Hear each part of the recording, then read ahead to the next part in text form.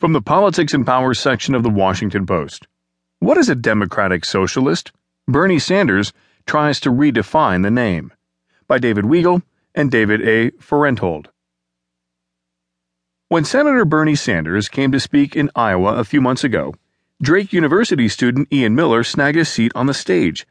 It was a close-up look at a historic campaign. After decades where socialists were the enemy, a democratic socialist had come to town as a serious candidate for president. What a moment, right? Right? Remind me what a socialist is? Miller said last week. A friend, Nick Wasson, tried to explain. A socialist is someone who believes the government needs to be involved in a lot of aspects of the economy and social issues as well. Okay, said Miller, who was born in 1995. Well, knowing what democratic means, and now knowing again what socialist means, he approved of the combination. Sanders might want to see government have a heavier hand in certain policies, he said, but he wants everyone to have a say in it. Sanders' remarkable success this year, in spite of his label as a socialist, is due to a mix of good politics and great timing. 24 years after the end of the Cold War, many Americans no longer associate socialism with fear or missiles, or with failure, food lines, or empty Soviet supermarkets. A word that their elders saw as a slur had become a blank, open for Sanders to define. And this year, Sanders, independent Vermont, has tried to define it with an eye toward a moderate audience. He has called for huge growth in government regulation and spending, but he has stayed away from classic socialist ideas, like government takeovers of private industry. And in his speeches, Sanders has talked about socialism in modest, solidly American terms. It's nothing more than the pursuit of fairness in a country now rigged by the rich. So far it's worked, but Sanders still hasn't had to face an opponent determined to use socialism against him. What democratic socialism means to me, Sanders said during a recent speech in New Hampshire, is having a government which represents all people, rather than just the wealthiest people, which is most often the case right now in this country. Until recently, the word socialist occupied a special place in American politics. Along with liar and hypocrite, it was a rare insult so low down that it couldn't even be used on congressmen. In 2011, for example, Alabama Representative Mo Brooks, Republican, spoke the word on the House floor in 2011, referring to Democrats as socialist members.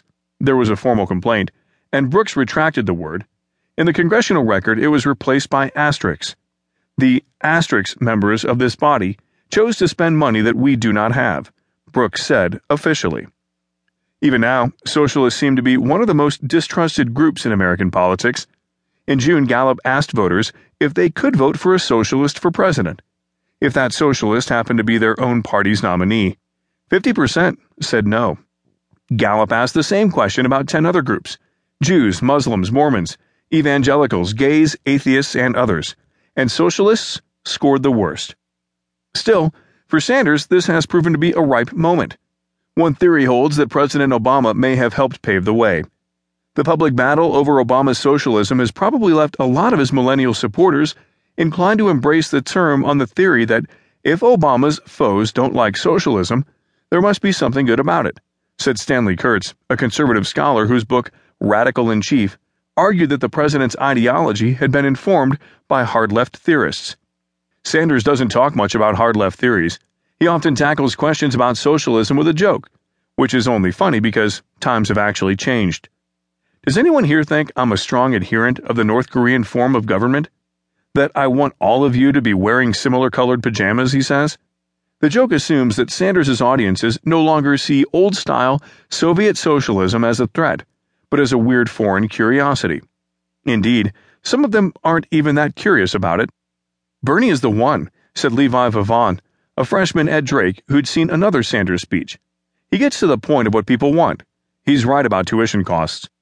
But Vavon wasn't sure what Sanders meant when he talked about his broader ideology. Democratic socialist. I don't really know what that means, Vavon said. It sounds like he's more focused on society. Is that what it means? Sanders has been in elected office for 34 years now. For that entire time, he's been arguing with people about whether the word socialist applies to him, and what he thinks socialism actually means. In 1981, when Sanders ran for mayor of Burlington as a far-left independent, he was tagged as a socialist by his enemies.